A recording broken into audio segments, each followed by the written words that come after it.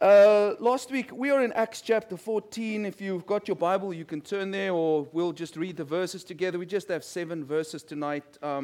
We spoke about, last week, we were in chapter 13. From verse 13, we looked at Paul and Barnabas, who, I've got actually the map here for us so we can just keep track. But in chapter 13, we see them going to Perga. When Paul and Barnabas arrive there in Perga, they drop off, or they lose, or they let go John Mark. He doesn't want to continue with them. And then they go up to Syrian Antioch, and they had some interesting experiences there. The first thing they did when they got into town is go where?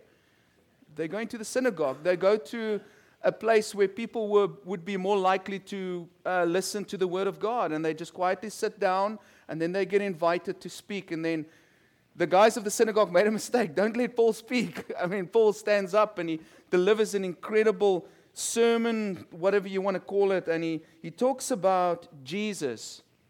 He talks about Jesus very powerfully and encourages the people. And many people believed, the text says, and many were encouraged. And it seems like that week went by. They invited, so first they invited Paul back to come the next week, and it sort of seems like that week the message really went through this town. It simmered into the hearts and the minds of people, because the text says the next week the whole town had come to listen to Paul and Barnabas. It must have been an incredible message. Hey guys, there's a guy in Jerusalem who died, was resurrected from the grave. Incredible story, and people came to listen to that.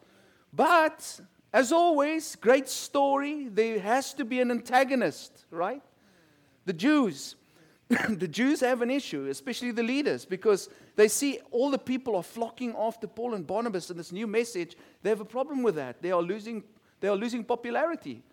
And so they start to persecute Paul and Barnabas. The text says they laid abuse on them, and it reminded me of that text in Peter, where it just says, people who you will find it strange. People who don't believe in the gospel will find it strange that we do not plunge with them into the same flood of, that we do not jump with them into the same flood of dissipation. And so they heap abuse on us. One of the things that the ungodly generation likes to do is to heap abuse on God's people. And we see that with Paul and them as well. And so the Jews reject Paul and Barnabas. What do when they leave town? They shake the dust off their feet and they reject them. Say, okay, well, we'll go. They get expelled from the region. And that brings us to where we are tonight. So they leave Syrian Antioch. And the next place they go to is Iconium. So they move over to Iconium. But as you know, what I like to do on Sunday nights is just ask a few questions first for us to think about. When do you think people listen best to the Word of God? When do they listen best to the Word of God? Maybe when they go through a real difficult time. Maybe when they go through a trial, they are more likely to listen to the Word of God. And second question is, how do you handle uncomfortable truth? Personally. Uncomfortable truth. When you have to face it, how do you handle that? Are you generally a person that's open to accept something that goes totally against your belief system or goes against the grain? Thirdly, what do we do about people who are numb to the gospel? So you might know some people in your life and they just don't respond to the gospel at all. What do you do about that? Do you try keep on hammering them with the word, or do you do something else? You can answer if you like. Love them. I like that. Keep on loving them. Last question. How can America or even Christianity ever be united? Focusing on the same mission. Yeah. Ooh. Believing the same word. Yes. This is a difficult question. Aaron, you've resolved this one, eh? It's interesting. I think the States was really united with 9/11, probably. Most united then, when they had the same issue and the same mission. So I think both are correct. Mission and then the word. Let's unpack this just quickly. We don't have anything complicated tonight, but let's look at what happens here in Acts chapter 14. Verse 1 says, at Iconium, Paul and Barnabas went as usual into the Jewish synagogue. There they spoke so effectively that a great number of Jews and Greeks believed. So they go again. Where do they go? As usual, they go to the synagogue where they would have an audience. People who already believe in God. It's easier to connect with them first. And at these synagogues we picked up in Syrian and Antioch, generally they would allow visitors to speak, it seems like. Remember, they've got their local members, and then these two foreigners walk in and they sit at the back of the synagogue. I think they like to have these traveling preachers speak. So it was the rational place to go. Now, what struck me here, which is interesting, is that their conversion, the conversion of these people, or their belief, seems to have been caused by what? Effective speaking. Effective speaking. Let me ask you a question. Does this ring a bell about Paul at one point who said that he deliberately tried not to speak eloquently? Or am I losing you? Yeah, you know what I'm talking about. And so that's the first thing that came to my mind. He said that in 1 Corinthians 2, 1-5. I'll read it for you. You can write it down and go grapple with it at home. And listen to what he says here. And he says, and so it was with me, brothers and sisters, when I came to you, which is Corinth. And Corinth was a different story. You can go read about that, Acts chapter 18. I mean, it was tough for Paul to go into Corinth. He says, when I came to you, I did not come with eloquence or human wisdom, as I proclaimed to you the testimony about God. For I resolved to know nothing while I was with you, except Jesus Christ and Him crucified. I came to you in weakness, with great fear and trembling. My message and my preaching were not with wise and persuasive words, but with a demonstration of the Spirit's power. So that, this is key, your faith might not rest on human wisdom, but on God's power. This is something that often that I wrestle with as a preacher. I don't want people to believe because I say something the right way.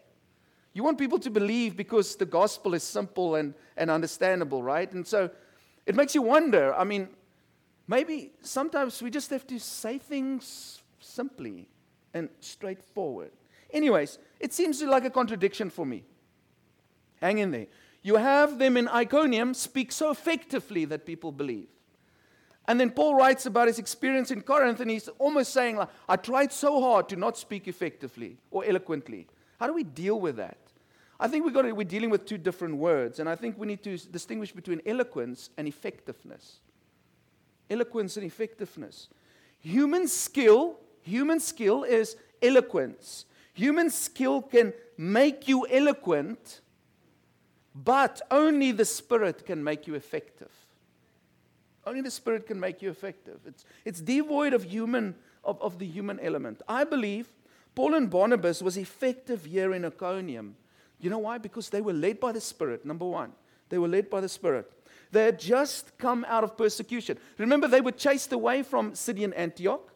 Their lives were in danger. I think that they were on fire. I think when you have to stand by your faith and risk your life, it puts you on real fire. You're ready to die. Like John Wesley said, get on fire for God, and men will come and see you burn. I like that. So I think these guys, they probably walked prayerfully. They came from Syria. They knew that this was a life-risking mission. And I believe, secondly, so firstly, because they were led by the Spirit, but secondly, I think they were effective because they were communicating with people who were seeking God. And the Spirit had already worked in those people's lives. And we've spoken about this many times before. The goal of the mission is to get into touch with people whom God is already communicating with, whom God is already working in their hearts. That's what happens here. This mission was orchestrated by the Spirit. The Spirit knew that there would be people in Iconium that would be looking for God, and the Spirit led the apostles there. So number one, they were led by the Spirit. Number two, they were talking to seekers. There were individuals in Iconium that were ready for the message. Myself and John have one guy that we like to listen to, Frank Turek, and he says, when the student is ready, the teacher will appear. These guys in Iconium, there were guys in Iconium that were ready for the gospel message. And the teachers appeared, Paul and Barnabas. So, effective speaking is dependent on the listener as well. It's dependent on the listener too. Just because some people don't listen when you speak, doesn't mean your speaking is ineffective. It could just mean that they are not ready. So when your message falls on deaf ears, it's okay. It's not the end of the world. You don't have to go cry about it in the room. Oh, I've always said the wrong words. Maybe their hearts are just not ready for it. Why am I lingering here? Well, to give us confidence tonight. To give us confidence. The text says they spoke so effectively. It doesn't use the word kerugma. They did not preach. It doesn't use the word euangeletio. They didn't preach the gospel. It just says they spoke. Laleo. Simple communication. Let me tell you about Jesus. Let me remind you what the prophets said. That's something that we can do. You can do. I can do. And we can do it effectively in the kitchen around a cup of coffee. Simple. They spoke. And who did the rest? The Spirit does the rest. The Spirit started it, and the Spirit will end it. So we are dependent on the Spirit. Let's go to verse 2.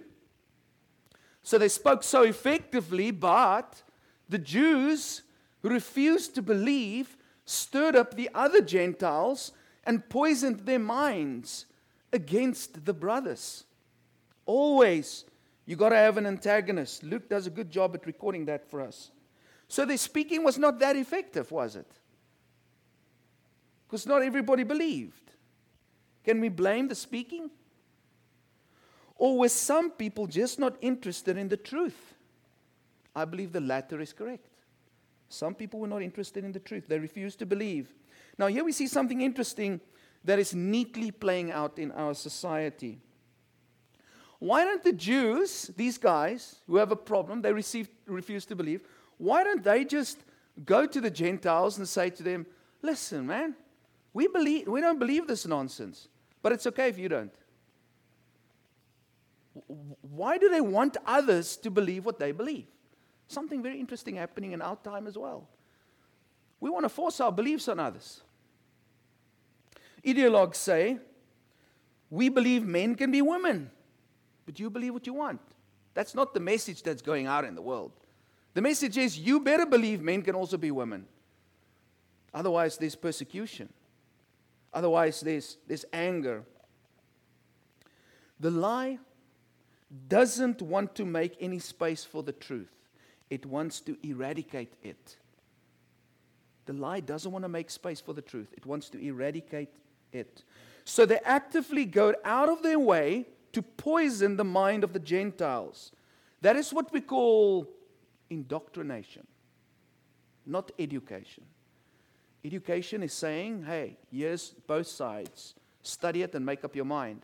Indoctrination says there is only one way and you better agree with it. There's no other way. And unfortunately, I think that's what's happening at many of the universities. I'm very fearful about whether I will ever send my child to a university in the States. It looks like it's serious indoctrination over there. I might have shared this with you before. I went to and the other side is true. This isn't just a sort of a liberal concept. I mean, I went to Bible college in South Africa, Southern Africa Bible College, and I wasn't taught there to think. I was taught what to believe. They told me, you must believe this, X, Y, and Z. That's what you must believe. Study that, write exam. If you don't write that, then you have a problem. That's indoctrination. That's poisoning of my mind. I go to university. I go to a secular university, University of the Western Cape, with people from various backgrounds, and they say, hey, believe whatever you want, but prove it. Which one do you think is most accurate? Best way to deal with it? Yeah. The truth fears no questions. Be careful of any ideology that forces you to submit to it instead of allowing a divergent opinion. And then we see the same thing happen here as what we saw in Syrian Antioch. And I think we're going to see it right through the book of Acts. The same thing. Who do they attack? The beautiful thing about Syrian Antioch is they attacked Paul and Barnabas, and they didn't attack the message. And what happened? The message spread, and Paul and Barnabas left. They attacked the messengers. And I can imagine Paul and Barnabas is like, hey, I didn't write the mail, dude. I just deliver it. But they attack them. They put their minds against the brothers. why not put their minds against the message? It's against the brothers. It's interesting. When you dislike the message, you attack the messenger. This is why we need to expect persecution, because we do carry an offensive message. People will persecute us. They turn on us. They turn on the truth bearers when they dislike the truth. People take it personal, and they make it personal when offensive truth comes to their ears. And I think we need to be different too. We need to be different too. We have a saying, myself and John, we often talk about this.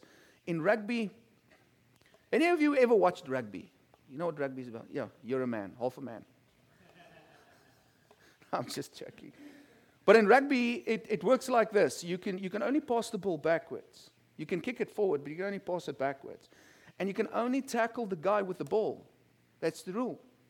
So if I have the ball and Brother Tom comes to tackle me, he'll never be able to, but in any case, but let's say, for example, he tries. I take the ball, and as he comes closer, I pass it to the next guy. And he can't touch me. He's not allowed to touch me. Right? And the boys are starting to play football, and I see it's really the case. Like, everybody just tackles everybody. In rugby, you just tackle the guy with the ball. And we have a saying in rugby, we say, play the ball, not the man. Don't get angry at the man. Get the ball. When you got the ball, you can change the game. You can score the try. You can make the points. Put the points on the thing. But what's interesting here is that what does Satan do? Let's say the ball is the gospel and the man is the apostles, right? Who are these people playing? They're playing the man. That's why Satan always loses. Because the message spread, the ball's already by the wings who's going to score the try, while Satan is still tackling the fly-off, which is the guy who got the ball first. But I thought about this afternoon when I was preparing this. I was thinking about it. The South African rugby team. Now, by the way, in September, upcoming, I think it's starting the 14th of September or somewhere along that, it's the Rugby World Cup. I've shared it with you. And sorry, for the next 2 months, you're going to unfortunately hear about it now and then. The Springboks is the South African rugby team. They are the world champions currently. And there's something about South African rugby players, they're just crazy. They're just very, very hard and very, very aggressive. They're called Boer people. And they are big. What they do is, when the game starts, what they do is, in the first 10 minutes, the first contact, the first time there's physical contact, they break the opposing team. They run into them with elbows. They don't just tackle them. They try to tackle their bodies in two. They scrum hard. They use their heads. And you know why they do that? Because they're intimidating the opposing team. They want to hurt them to the extent that they don't want to touch the ball. And I suspect that's exactly, because we might look at this and say, well, that's not a clever trick of you, Satan. You want to attack the messages, but Satan's like, hey, if I attack these guys and I hurt them, maybe they won't want to touch the ball again. Maybe they want to stop talking about Jesus. And I see that happen often. It's like humiliating talking about Christ to strangers. So I'm not going to do that. It's like, so maybe it works. Maybe this is a good strategy that Satan has. He attacks the messenger because he's hoping he won't spread the message anymore. Let's go to verse 3. So Paul and Barnabas spent considerable time there speaking boldly for the Lord, who confirmed the message of his grace by enabling them to perform signs and wonders. The Jews are opposing the apostles by poisoning the minds of the Gentiles. And I don't think like, okay, we are up against a power here that's maybe a little bit difficult to deal with. Let's retreat.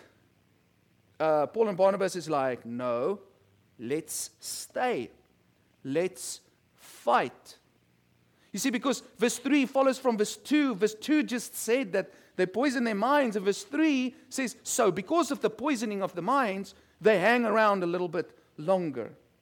Let's stay longer. Let's preach boldly. And the word preach now is starting being used in this text. Talking turns into preaching. Game on. And what does God do? The bolder you get, the more heaven becomes available to you. Right? From talking laleo, they now start preaching boldly, and heaven's like, okay, I can see your commitment. Let me open heaven, and let me send some signs and miracles to go together with the preaching of the word. Let's take these guys on.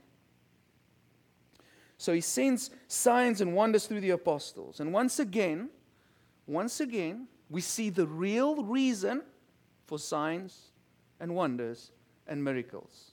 Can you see it? This is what it is. Signs and wonders confirm what? The word. Confirms the preaching of the gospel. That was the purpose of the preaching of the gospel.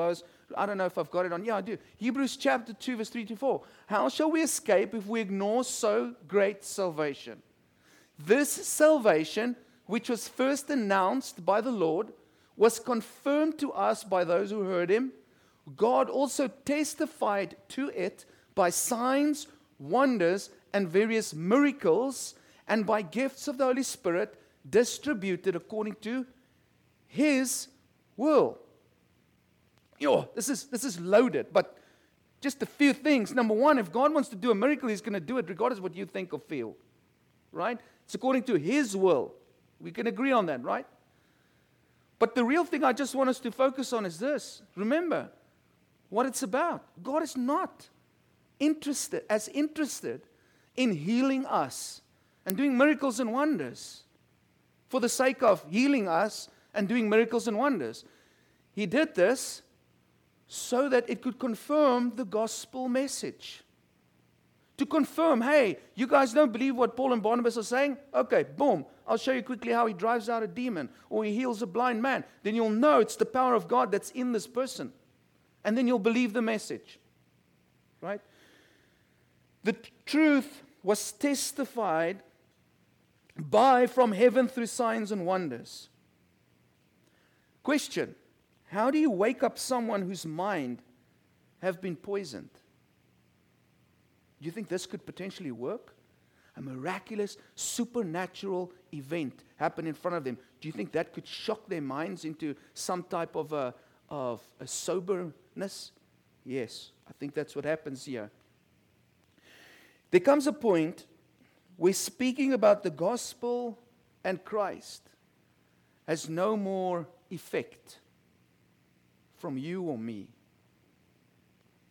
People's minds sometimes have been darkened to the point where their eyes are veiled. They cannot see the gospel. They believe the lie. And only something supernatural will wake them up. It is for this reason that we pray for people. So when I say and others say, hey, we need to pray for the people in our community, or we need to pray for X and Y and Z, we need to pray that God does something great in their lives that they know can only come from heaven. That's what opens up their hearts towards the gospel. We need to pray this about atheists.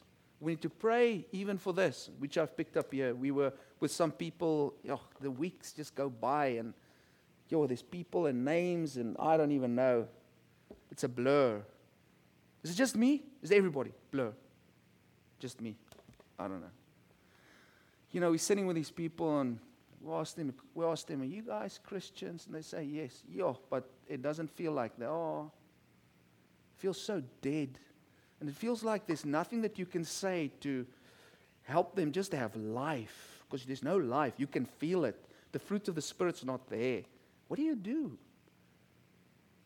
Even people who claim to be Christians need a powerful hand of God and the work of the Spirit in their lives. We need to pray even for them. All right, so verse 4 says the people of the city were divided. Some sided with the Jews, others sided with the apostles. Logical conclusion, right? There was a divide. One side had the truth. The other side didn't. It was a black and white issue. One side had miracles. The other side didn't. Now, We don't want division, but I think it is necessary. It's like we really have a desire for one, being one, as a nation, as Christians. But there's a point where there's just nothing you can do about it. One day there will be a divide. The Bible talks about it. Sheep and goats, weeds and wheat, those on the left, those on the right. Truth cannot be on both sides. It's just a fact. You can't be on both sides. And we live in a time where words like tolerance, inclusiveness, acceptance have become virtuous words in our contemporary mindset. And in the name of those things, we are being challenged to sacrifice truth, which we cannot do. We cannot do. There will only ever be unity, my brother Demilt, when everybody accepts the truth. It's the only way. It's the only way, unfortunately. And because we know that the way to unity is truth, what we try to do is we bend the truth. We bend the truth to be as inclusive as much as we can, to include as many as possible. And that probably happened in this town too. Can you imagine at night, these guys were debating, you're this, you're that. It's a gray matter. It's a black and white matter. I don't know. What do you think it was? It's, sometimes when we're in the thick of it, we can't see the black and white because we're in the thick of it. That's why they were divided. They also had let's say the political situation in America, Republican, Democrats, like left or right, left or right. Maybe there were good people on both sides as well. Yeah, but did you see the miracles? Yeah, but that doesn't matter. Can you imagine how the debates are going on in this town? The division was real. You for Christ or you against him? I don't know what you think, but I wondered about this. How could anyone disbelieve the apostolic message in this town with its miracles? How can anybody walk away from that and say, okay, I don't know, I don't believe these guys? You want to give a shot? Anybody? Yes, brother. Jesus kind of addressed the same thing. Yeah. With the parable of the rich man and Lazarus, where the rich man wanted to go back and warn his brothers, and basically said, if they won't believe my word, they won't believe it even if someone comes back from the dead. Yes. And Jesus walking through the towns of Bethsaida, and he says, if the miracles that were performed in you were performed in Sodom and Gomorrah, they would have repented. So we can't say that, well, there will be more people on the earth believing in Jesus if there were more miracles. Got to be very careful of that. I think that if you don't love the truth, you will believe whatever suits you, regardless of the evidence. If you don't love the truth, you'll believe whatever suits you, regardless of the evidence. And you will make any argument to appease yourself.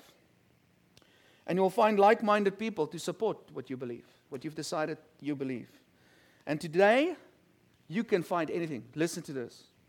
Dude. Yes, Savannah. You can find anything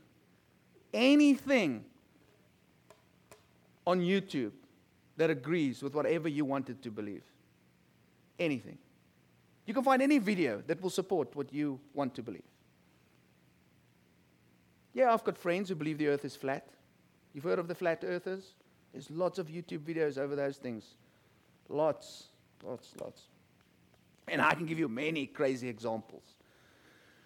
So, the last few verses. There was a plot afoot among both Gentiles and Jews, together with their leaders, to mistreat them and stone them.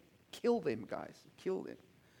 But they found out about it and fled to the Lycaonian cities of Lystra and Derbe and to the surrounding country, where they continued to preach the gospel. There comes a point where we just have to agree to disagree. That was the point here. It seems like things have come to a head. They came into the synagogue, they preached the gospel. Some believed, some didn't believe. Then the Jews came and they poisoned the minds of some of the Gentiles. Then Paul and Barnabas decide, okay, let's stay longer. And it's a wrestling match. It's a spiritual and an intellectual wrestling match together with some supernatural elements taking place in this town. But then it comes to a point where the enemy says, we've had enough of this, we're going to kill you. And that pulls the plug of the mission. Or, well, at least for Barnabas and Paul. The Jews and Gentiles and their rulers unified against the apostles and plotted to kill them. And that tells me that they were probably in the authority, that they had the rulers of the town in their pockets. The opposing team had the rulers of the town in their pockets. It reminds me that our war is not against what? Yes, but against the... Yes. The gospel message probably had political significance, hence the agreed upon persecution from the rulers. Although the rulers had instigated the assassination, I believe this was also God saying, okay, you have done what you can here. You have reached everyone. It's time to move on to greener pastures. Don't keep on bumping your head on the same door. It's time to move on. And we see the same theme. They're trying to kill them. The opposers, you can watch this. There's so many lessons in here. I just couldn't, put everything down. The brain is a bit fried today. But people who hate the truth are the first to turn to violence. Watch carefully. People who oppose the truth are the first to turn to violence. That's what we see here. So just 3 thoughts. John 18:37. I think this is such a powerful text. If you ever want to figure out what is the truth, remember this verse. Everyone on the side of truth listens to me. You want to know if somebody's in love with the truth? Just see if they listen to Jesus. Because Jesus carries the truth. Ultimately, he carries all truth. If anything disagrees with Jesus, it's not true. Run away from it. Choose the other side. It's not. You're not on the side of Christ. Secondly, the truth will divide people. It is what it is. We can do what we want. We can try and change the truth, bend the truth. The truth will divide people. It's just a fact. It is what it is. We have to choose. You and I have to choose on the side of truth or on the side of the lie. It's difficult. Jesus said he came to bring a sword. He came to divide. And so we're going to find people in our lives. He said he came to even divide families. There's going to be people. It's going to hurt sometimes, this division. But it's going to be there. We can try to fight against it. And I think we should fight for unity as much as we can. But there's a point where the city is going to be divided. There's a point where you're going to have to pack your bags and go, like Paul and Barnabas did. And lastly, the truth will set people free. And you know that, right? If you accept the truth, it might hurt at first, but later it will bring healing and it will bring peace. I think it's one of the hardest challenges for people, that struggle with, for example, the big stuff going around, transgenderism. It's very hard to come to a point to accept that is actually not the truth, that you cannot change your sex. But when you accept that, although it's very hard, and perhaps for some people it hits them in the core and it hurts them to their deepest being, that truth will actually save them and set them free if they walk with the Lord of truth through that trial. It's possible.